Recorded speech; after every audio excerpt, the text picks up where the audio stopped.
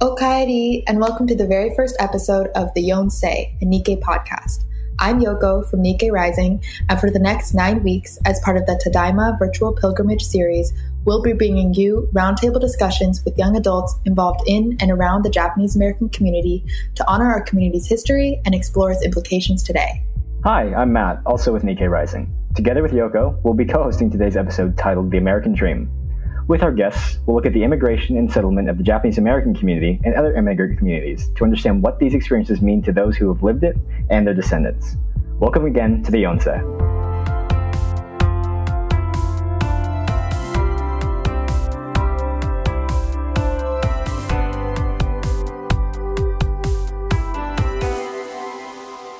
Before introducing our guests, we wanted to share a little bit about our own family's immigration stories. The Japanese half of my family immigrated to the U.S. between 1904 and 1922. Both of my sets of great-grandparents are from a little town called Susami in Wakayama-ken, which I've actually visited a couple times. My grandmother's father came to California as a teenager with his father and worked at the canneries on Terminal Island before going back to Japan to accompany his new bride, my great-grandmother, on her journey to the U.S. They later settled in L.A. and rented cleaners. My grandfather's father came to Southern California with his brother and eventually sent for a picture bride from his hometown in Wakayama. My great-grandmother made the journey alone when she was 16 years old to marry a man she had never met. Her and my great-grandfather lived across the border in Mexicali, Mexico, before living in Calexico, California, where they ran a pool hall, and then eventually moving north to Guadalupe, California. My great-great-uncle actually settled permanently in Mexico and married a Mexican woman. To prepare for today's episode, I actually talked to my grandma yesterday, and I learned something insane about my family's immigration story. Apparently, when my great-grandfather Morishita went to the port to meet his picture bride, he was so nervous that he asked his friend, another young Issei who was from the same little town in Wakayama, to come with him. His friend witnessed the couple's very first meeting, but they later lost touch, moving to different parts of the state and being sent to different camps. After the war in Chicago, my grandparents met by chance. When my grandma introduced my grandpa to her dad, he was delighted to find out that it was his old friend's son, the very friend who had accompanied him to the port all those years ago. Little did my great-grandfather Yasuda know, the couple whose meeting he was witnessing back in 1916 were the eventual parents of the boy his future daughter would marry. I love discovering little stories like this about my family's immigration journey. The other half of my family were Norwegian and Ukrainian homesteaders in North Dakota who immigrated around the same time as my Japanese American ancestors. The contrast between my white immigrant family, who were given free farmland, and my Nikkei immigrant family, who were not even allowed to own property, is really telling. My family also had several different immigration stories. My Japanese side comes originally from Kumamoto, far south in Japan on the island of Kyushu. My great-great-grandfather, Daihachi, and great-great-grandmother, Shiga, left in 1899 in hopes of making money to send back to their families. For 3 years, they worked as pineapple farmers in Hawaii, and when their contract was up, they moved to the mainland near Salinas in Northern California. Here they worked on the farm, helping to grow strawberries, onions, and peppers while raising the family of their own. All the while, they sent money back to their home in hopes of paying off their debts. Their son, Takeo, was sent back to Japan for schooling and returned to the U.S. in the 1920s, where he got married and had a family of his own. This allowed Daihachi and Shiga to return to Japan in the 1930s, and Takeo took over the family's farm lease. My Chinese side comes from a small village in Guangdong called Wing-on-Li, and immigrated in 1911. My great-grandfather, Wing F. Ong, was 14 years old when he left, and almost wasn't allowed to enter the United States because of the restrictions of the Chinese Exclusion Act that was still in place. But he was allowed in eventually, and ended up moving to Arizona, where he started his own family and eventually graduated from college. And finally, my Jewish ancestors left the Russian and German empires in the 1900, escaping religious persecution, and settled in the slums of New York alongside many other Jewish immigrants. While appearing white, they still suffered discrimination and anti-Semitism because of their Jewish heritage, even as they moved away from New York out west to Colorado and California, showing that neither side of my family was safe from discrimination, and showing just how complex the immigration story really is. Now it's time to introduce our first guest, Jonnie Narita. Jonnie is a Yon-Say artist and student activist from Seattle, planning to major in interaction design at the University of Washington. Thank you for joining us, Jonnie. Hey, thanks for having me. Our next guest is Saiyare Refaei, a first-generation Chinese-Iranian-American artist and organizer from Tacoma, Washington, who got involved with the Japanese-American community through the Minidoka pilgrimage. Welcome, Saiyare. Thanks for having me. So first, we'd like to get a sense of each of your family's immigration stories. So I think we'll start with Jonnie. Jonnie, can you tell us a little bit about what you know about your family's journey to the U.S.? Yeah, for most of my life, I wasn't super knowledgeable about my great-grandparents' experiences, but lately I've been asking my family a bit more and like uncovering more of that backstory. So my mom's dad's dad was 17 when he moved from, I believe it was Fukuoka-ken, a prefecture in Japan, to Seattle. This was in 1907. So his plan was to earn money and eventually go back to Japan with the money that he made in America. But obviously this didn't end up happening. His wife was a picture bride, which means that basically people from back in Tokyo sent photos of women to the men in America, and that's how they got married. They never met each other before they got married. And yeah, she ended up being a barber. She owned the business. And yeah, my great-grandfather, he owned a grocery store. He was a tailor and he was a janitor.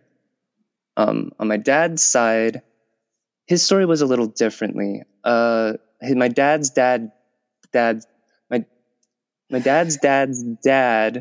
was the son of a charcoal business owner in Nagoya. So he was basically a rich kid's son. But he had disagreements with his father, so he wanted to make his own way in the United States. So his name was Masataro, and he was a Christian, which was a little unusual in his community. His first wife died, and then he returned to Japan, found another girl, married her, and she was actually also pretty well-to-do herself. She had 3 brothers who all graduated from Tokyo University, which was the most esteemed university in Japan at the time. But I just found out today that all 3 of them died from Spanish flu in the 1917. Oh my which goodness. is weirdly tragic, and it kind of parallels what's going on in the 20s nowadays. Anyway, so they returned back to the United States, and he joined the California farming community. He was a big leader in the community. And my dad never met him, but he said from the stories that he learned about him, he was a great orator. He could give a speech at the drop of a hat. And he was always in a 3-piece suit. But yeah, is there anything else that you wanted me to cover specifically? I could go a little further into the pre-war days, but I don't know if you guys want that. Is there anything else you know about what their journey was like, or maybe why they decided to come? I know that you said one of them came with the intent of going back to Japan. Do you know for any of the others? Yeah, so he wanted to make a better life for himself. Mm-hmm. Like I said, on my dad's side, he just wanted to do his own thing. Actually, his dad, the reason why he dissociated himself from him is his dad was a philanderer, so I guess he disagreed with that. So he left and was I'm out, I'm going to America, bye. Well, that's one way to deal with that. That's really interesting. I was talking to my grandma yesterday, and I asked her if she knew why her parents had decided to immigrate, and it was pretty much the same thing, not the philandering, but pretty much the same idea of wanting to create not only a better life for themselves, but also for the future generations. So as a descendant, that really hits home. I think now we should ask Saiyare a little bit. Do you know much about, I know that you are Chinese and Iranian. Do you know much about either side of your family's history and their immigration stories and your own immigration story? Yeah, so my mom was born in Hong Kong. Her family originally was from the Guangzhou area of China before they moved to Hong Kong. But she came to the United States by herself when she was 13. Her grandparents on her mother's side were already living in the States, in Pittsburgh. They owned a laundromat, and so it was a drastic change for her living in the busy apartments in Hong Kong and moving to a fairly humid, cramped laundromat in Pittsburgh. My dad came to the United States during a time when a lot of Iranian families wanted to send their kids to the United States for education. And so him being the oldest of 4 boys was sent to the U.S. to live with a family in Oakland. So his initial interaction and experience in the United States is pretty interesting. His take was he thought the majority of folks in the United States were Black, just living in Oakland. But they paid another Iranian family for him to have a high school education. And he stayed with them for a little bit, but didn't really like the family. He was housed there with another Iranian boy. And so after high school, he wanted to kind of get as far away from that family as possible. And so both of my parents on their journey ended up in Oregon for jobs, and that's how they met. Yeah. Interesting. So for both of you, we wanted to ask you about not only what your family's immigration stories are, but also how you see them today, like how they've impacted you, kind of how you think about them. And we also wanted to ask you what you would say to your immigrant ancestors. What would you want them to know about how their journey has affected you? I can go. As for how it's affected me, I mean, like, it's affected me in literally every way possible. Like the decisions they made, the choices they had to make, like by coming here, by working so hard. Not just like starting from ground zero, going to a completely different place where they didn't know anybody, but like after the war, after they got out of the camps, starting from ground zero all over again. Like my mom's mom, she, after the war, she had to live in the Japanese language school at Hunt Hotel for like 3 to 5 years just so that they could get themselves back on their feet. So it basically set them back an entire generation.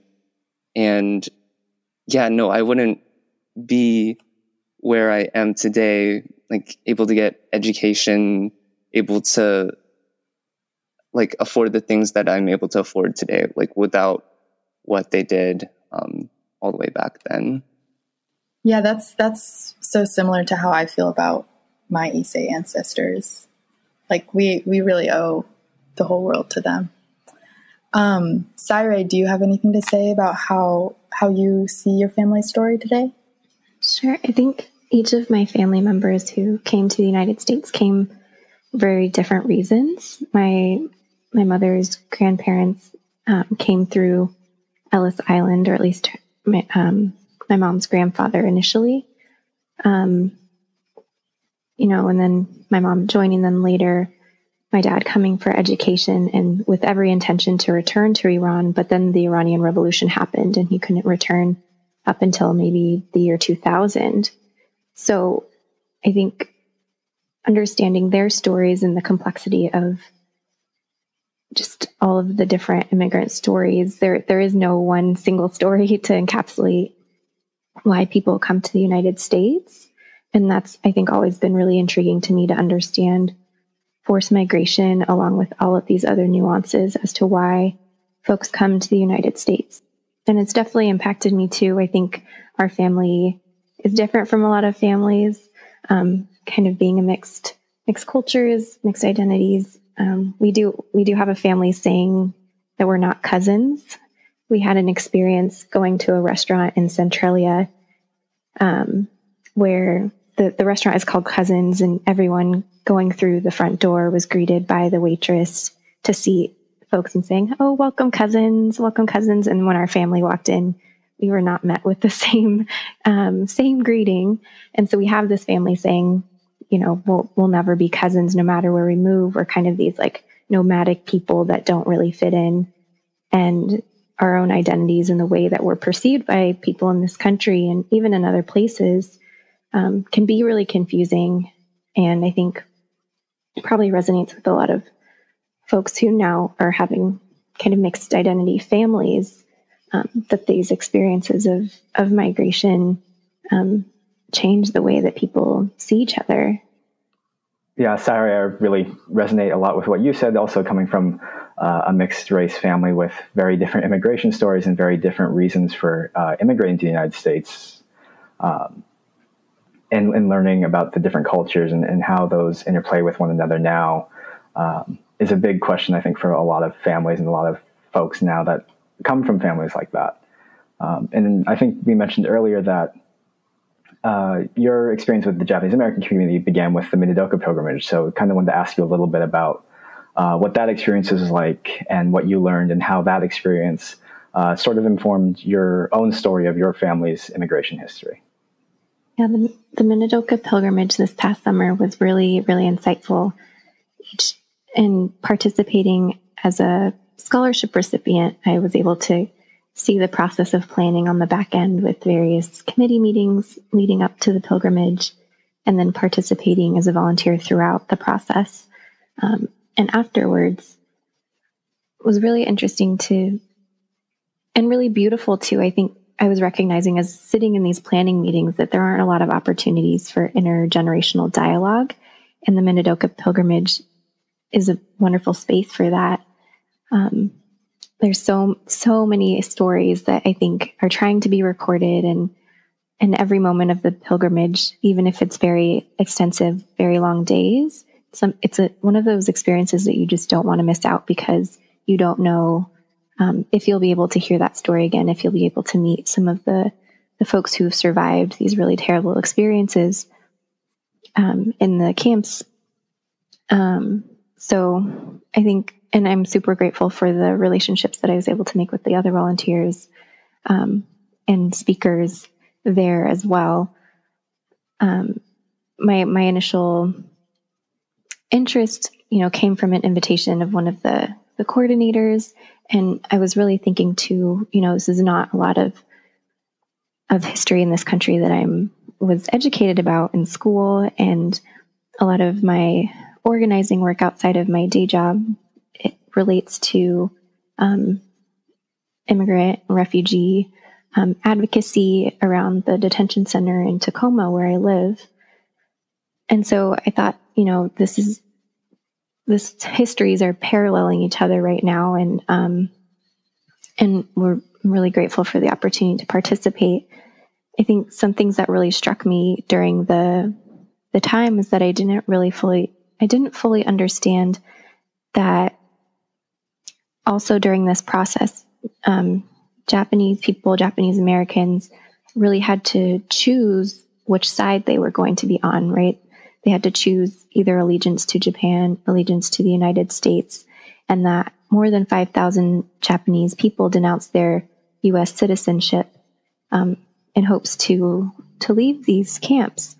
And even when President Truman restored citizenship, there were still rifts in families that were divided based on those decisions, rifts in communities that, might still very well exist today based on something that essentially the government was mandating.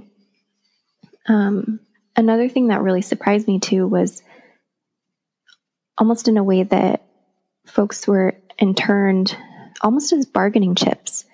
The Japanese government was holding U.S. soldiers that were captured, and I think the United States saw that holding Japanese people in the United States could hopefully be a trade off, and to trade some of those people. However, the Japanese government didn't want Japanese Americans, and so the United States actually paid the country of Peru to trade Japanese people who were living in Peru with Japan in order to trade kind of U.S. soldiers who were being imprisoned in Japan. which then led the Peruvian government to take back land and businesses that were once of people of Japanese descent in Peru. And so there's so much more to this history beyond the United States borders that I wasn't aware of. It was really, really disheartening, but really interesting to think about the ways in which these different empires and powers can really manipulate with money, and like using people as bargaining chips is really terrifying. But a more lighter note, I was really excited to hear more about the Issei women who were kind of like known as like the iron-fisted women, crafting demands and doing some internal activism, movement building that we don't often hear about in these stories too. So that was more uplifting side, I think, of what I learned. Yeah, those Issei women were some tough cookies. Mm-hmm. Yeah, and I think that's part of why the pilgrimages experiences and Japanese American history as a whole is such an important topic, and one that isn't always taught in school, because the incarceration experience and what happened to the community in World War II was so much more nuanced than the one paragraph or the one page that is often taught about in school. And I think that's why the pilgrimages end up being a big draw for a lot of folks, both inside and outside the community, especially with the parallels that we see today, like you mentioned. And speaking of those parallels, also wanted to ask what you think that the Nikkei community today can do to stand in solidarity with immigrants and other undocumented communities having that somewhat similar experience in our history. Yeah, definitely. Something I'll add too about the experience at Minidoka is being around people who know that their loved ones were in Minidoka. It was just an added like heart-wrenching experience. You know, there are some folks who are really prideful and said, "Oh, like finding pictures of their loved ones." I remember someone pointing out the picture of his father, who was a firefighter in Minidoka, and also in conversation with a grown man who was breaking down in tears because, you know, finally he had this experience to be in this place that he knew his ancestors were in, and being able to show his children this place in the hopes that this never happens again. And we were, interesting enough, in Minidoka right after a lot of survivors of Japanese internment camps had taken a stand at Fort Sill to demand that facility that was used as Japanese internment camp at one time to not become an immigrant detention center for children. And so we were in Idaho, in Minidoka, right after this happened, and folks were in a place of realizing, you know, history is repeating itself, and we've had immigrant detention for a very long time. ICE's Immigrant Customs Enforcement, or ICE, you know, it's been around for maybe 17 years. It's not too long in our nation's history that this has been happening, but you know, for folks that live in the Pacific Northwest, the Northwest Detention Center, located in a very industrial zone in Tacoma, Washington, hasn't been there for very long, maybe 2004. And so, you know, what folks can do, I think, is really important to know their own history, know their own migration story for their loved ones, their family, but also to begin to learn what's happening in their backyard. This facility is the largest in the Northwest. They have a bed capacity of over 1,500 people, and it's in partnership with ICE and a corporation called Geo Group, which profits off of every bed that they fill every night. And their contract ensures that they have to have 800 of those beds filled a night to maintain their profits. And there's groups like Sur for Solidarity. I organize with a group called La Resistencia, really trying to free immigrants in detention, recognizing, you know, ICE claims this is their best facility, which means a lot of their facilities are far worse, but that no human being should be in a cage, and that we We want to stop the deportations. We want to stop the separations of family from happening. We want to end detention. We want to shut down these facilities. And so right now we're trying to organize to bring awareness, which I think is an important thing, to have conversations with people as you learn about these topics. But then there's lots of ways to show up in person. There's ways to contact your officials. And we're having this conversation during a global pandemic. And this facility has been deemed by the courts as non-essential, which means during this whole period of COVID, the facility should have been shut down. Yet operations are running as usual, and people are still being deported on a weekly basis and being detained on a weekly basis. And so we continue to see these groups like ICE breaking their own rules, essentially. And so I think there's a lot of ways that people can show up and apply that kind of community pressure on our governance structures, on ICE. They have the power to release people, but they are choosing not to. They have the power to provide better medical attention, but they're not.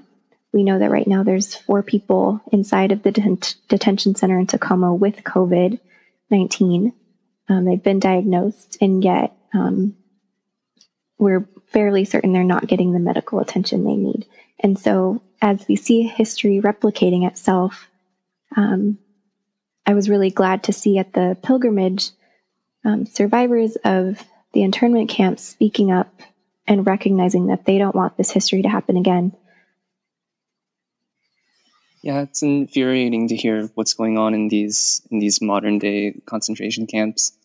The other day I was reading an article about how these camps are basically spraying down like the cages like every hour or so with like toxic cleaning medical chemicals, these cleaning chemicals in response to COVID-19. Do you know if that's happening at NWDC in Tacoma?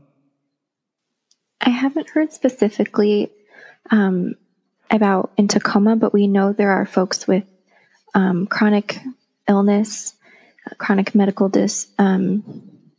conditions, and they're not getting the treatment that they need. So regardless if they are, and I'll add too that the facility is located on a Superfund site. Superfund sites are toxic land areas, so really no one should be living there. We've heard of poor water quality in that facility, yet no one has tested the water, tested the air as it being located in an industrial zone.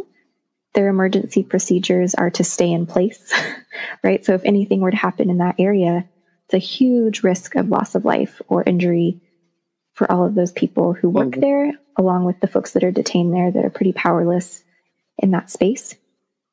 What so I don't know did you say specifically. A super Sorry? What kind of site? A Superfund site. Fun site? Superfund. Mm-hmm. Oh, I see. Yeah, so Superfund sites are basically land areas that are deemed toxic and unlivable.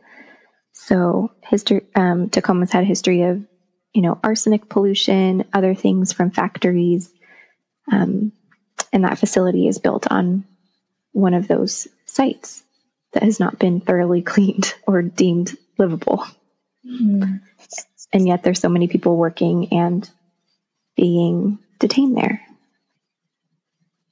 I wanted to ask Jonnie, so as someone who is a descendant of these types of inhumane practices and horrible treatment of immigrants in detention, I was wondering how that makes you feel to see something like this happen so close to where me and Jonnie both live in Seattle, and Tacoma is just a short drive away.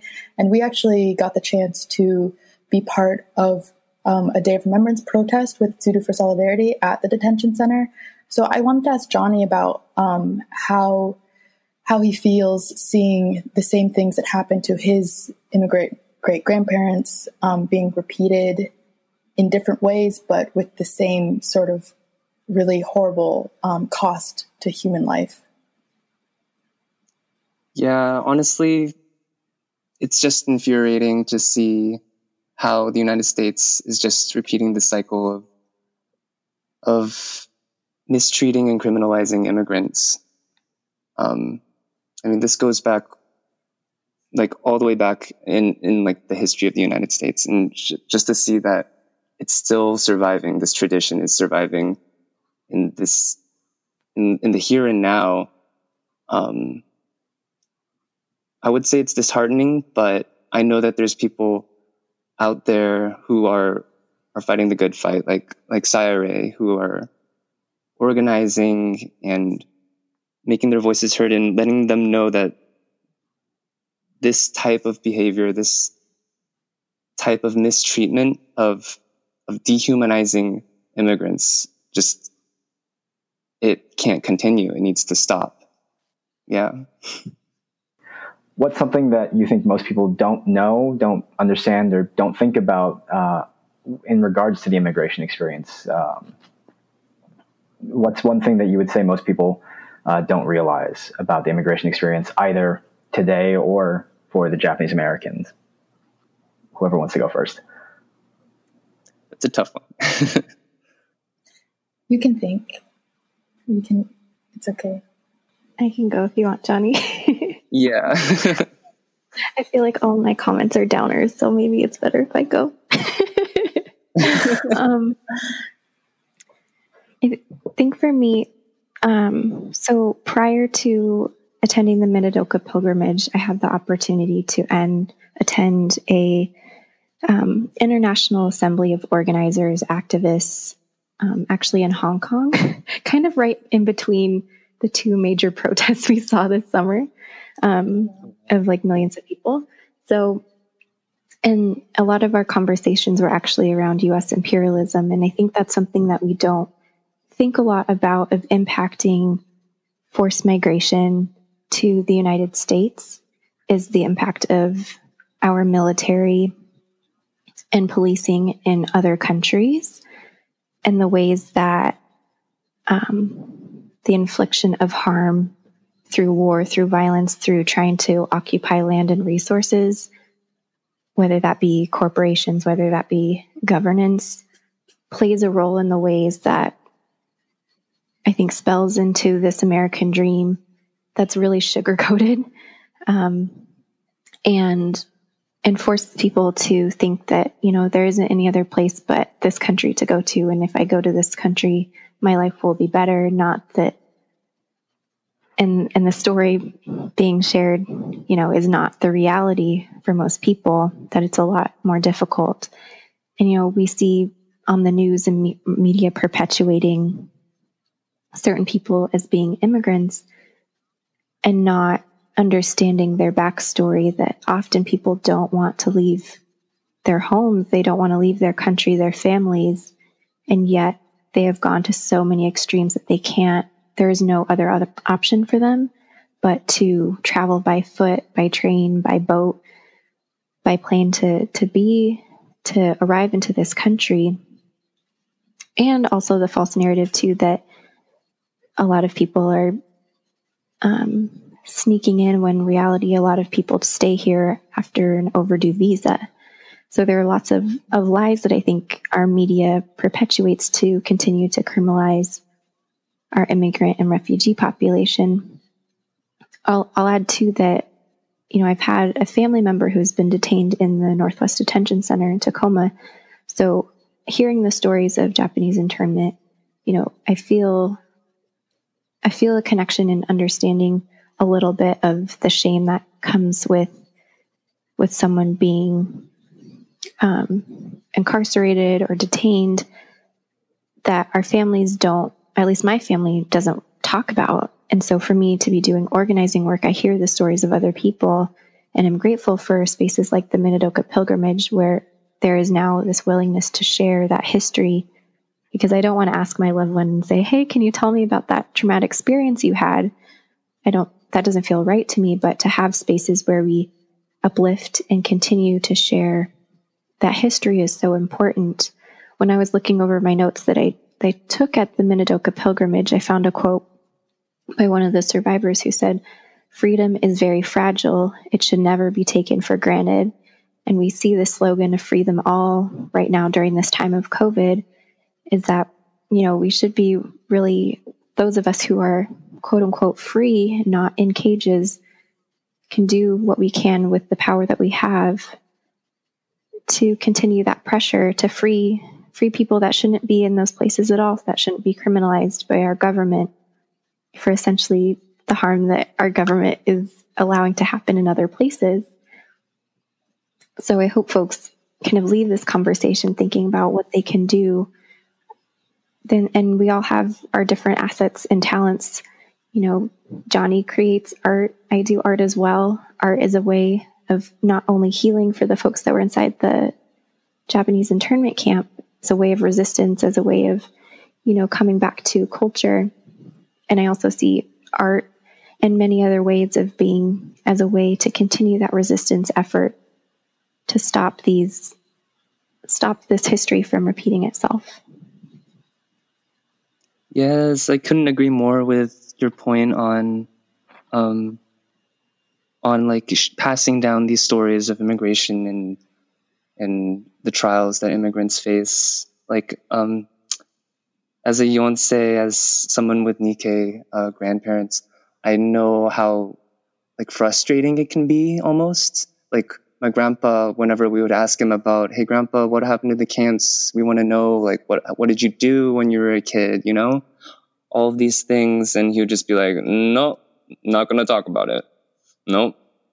And it's actually kind of sad just to not have that many stories about what happened back then. And I know it can be frustrating to not be able to get through to them or to hear about our history.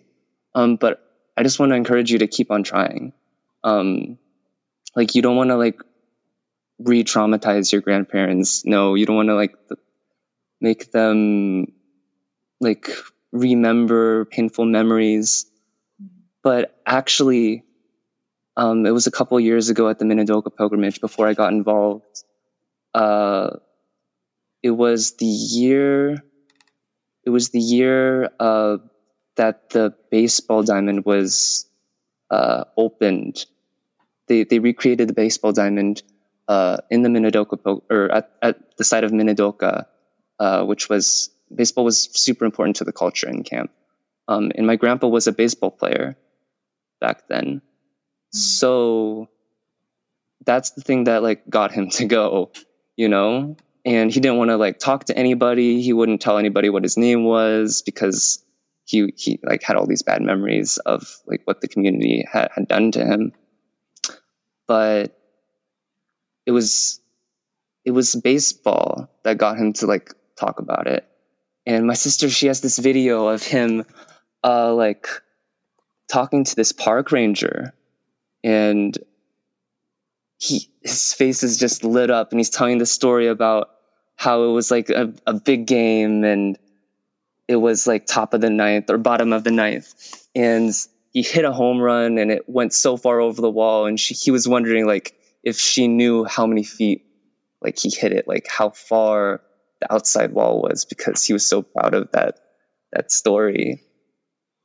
And I guess my point is that it might be difficult to like get your grandparents or survivors to open up about their experiences, but there are ways that you can like find out these stories from them, like through things like baseball or the things that made it easier for them. Like my grandma, she's still alive. Like we had a conversation about what food that they had in camps, because we were making food one time. Like there's ways that you can talk about these sorts of things. There's ways that you can heal together and like pass on these important slices of history. Yeah, I that resonates so much with me. And I think that especially like we're talking about our immigration stories, and for us Yon-Say, most of us didn't get to meet our Issei ancestors. So our last connection kind of to them is our Nikkei grandparents, if we're still lucky enough to have any. Yeah, exactly. And being able to ask them about their parents, it's kind of, they're the last generation who really, really got to know the Issei generation. So we are going to start wrapping up. Oh, go ahead. No, you go ahead. Oh, no. Even my mom, I was asking her about what she knew about the Issei generation, her grandparents, for this interview. And even she said like there was a communication barrier because they spoke Japanese mostly. She spoke English mostly. Yeah. So she just kind of had to sit there with like her parents and her grandparents and like talk to them that way. And yeah, I think that's really common. So yeah, my mom's a Christian, so she's like, oh, I can't wait to get to heaven so I can like ask him all these questions that I never got to ask. Yeah. So yeah, I wanted to add a couple of things before we close. I know that we wanted to also include like our host's perspective. So I feel like for me, I really connected to what both of you guys said. I think that, what Saiyare was saying about, all the shame that's wrapped up in the immigrant experience today. I think that one misconception that I think about, is that people assume that you're ashamed that you come from immigrants, or that is not, I don't know, that you feel bad about it in some way. And for me, the main thing I feel about my immigrant ancestors is just like really immense pride, that they were so strong and did so much. And it was all for me, for their descendants. So yeah. And then the other thing that I think about also is the fact that because I come from two families that are both immigrants, one side is white, one side is Japanese. And people always assume, or they make the assumption that because half of my family is not white, that they must have been like very recent immigrants, and that my white side must have come over, I don't know, with the Mayflower. And I'm like, no, you guys, like people immigrate from all over the place at all different times. And white people are not the native people of this land.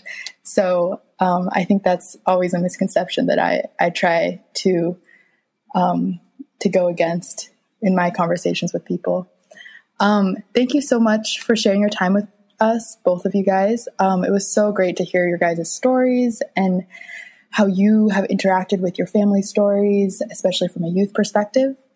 So yeah, thank you so much for being here today. Just want to add that I, like Yoko and like Saiyare, having, again, that mixed experience and having ancestors from all over the place, it really means a lot to know those stories and not to be shameful of them, but to be very proud. And I'm extremely proud of all that my ancestors did to get me to where I am and to be able to do what I'm doing now and being able to share those stories. So again, thank you both so much for joining us on this first episode of the Yon-Say Podcast. Yeah, this was a blast. Thank you so much for... And to all of our listeners, be sure to join us for next week's episode, the title of which is Only What You Can Carry, where we're going to look at the years before the war, leading up to the eventual forced removal of the Japanese American community in the wake of Pearl Harbor. Episode 2 will not be hosted by me and Yoko, but instead will be hosted by Michelle and Hito, who are also part of the Nikkei Rising Committee. To learn more about the history behind today's episode, be sure to visit jampilgrimages.com and click on the Nikkei Rising tab. And be sure to follow us on Twitter and Instagram at Nikkei Rising for updates on the Yon-Say Podcast and other programs from the Nikkei Rising Committee as part of the Tadaima Virtual Pilgrimage Series. The Yon-Say Podcast is made by Hiro Adeza, Michelle Heckert, Yoko Fedorenko, Jonnie Narita, and Matthew Wisely, with music by Michelle Heckert. This has been the Yon-Say Podcast, and it's been Yon-Say.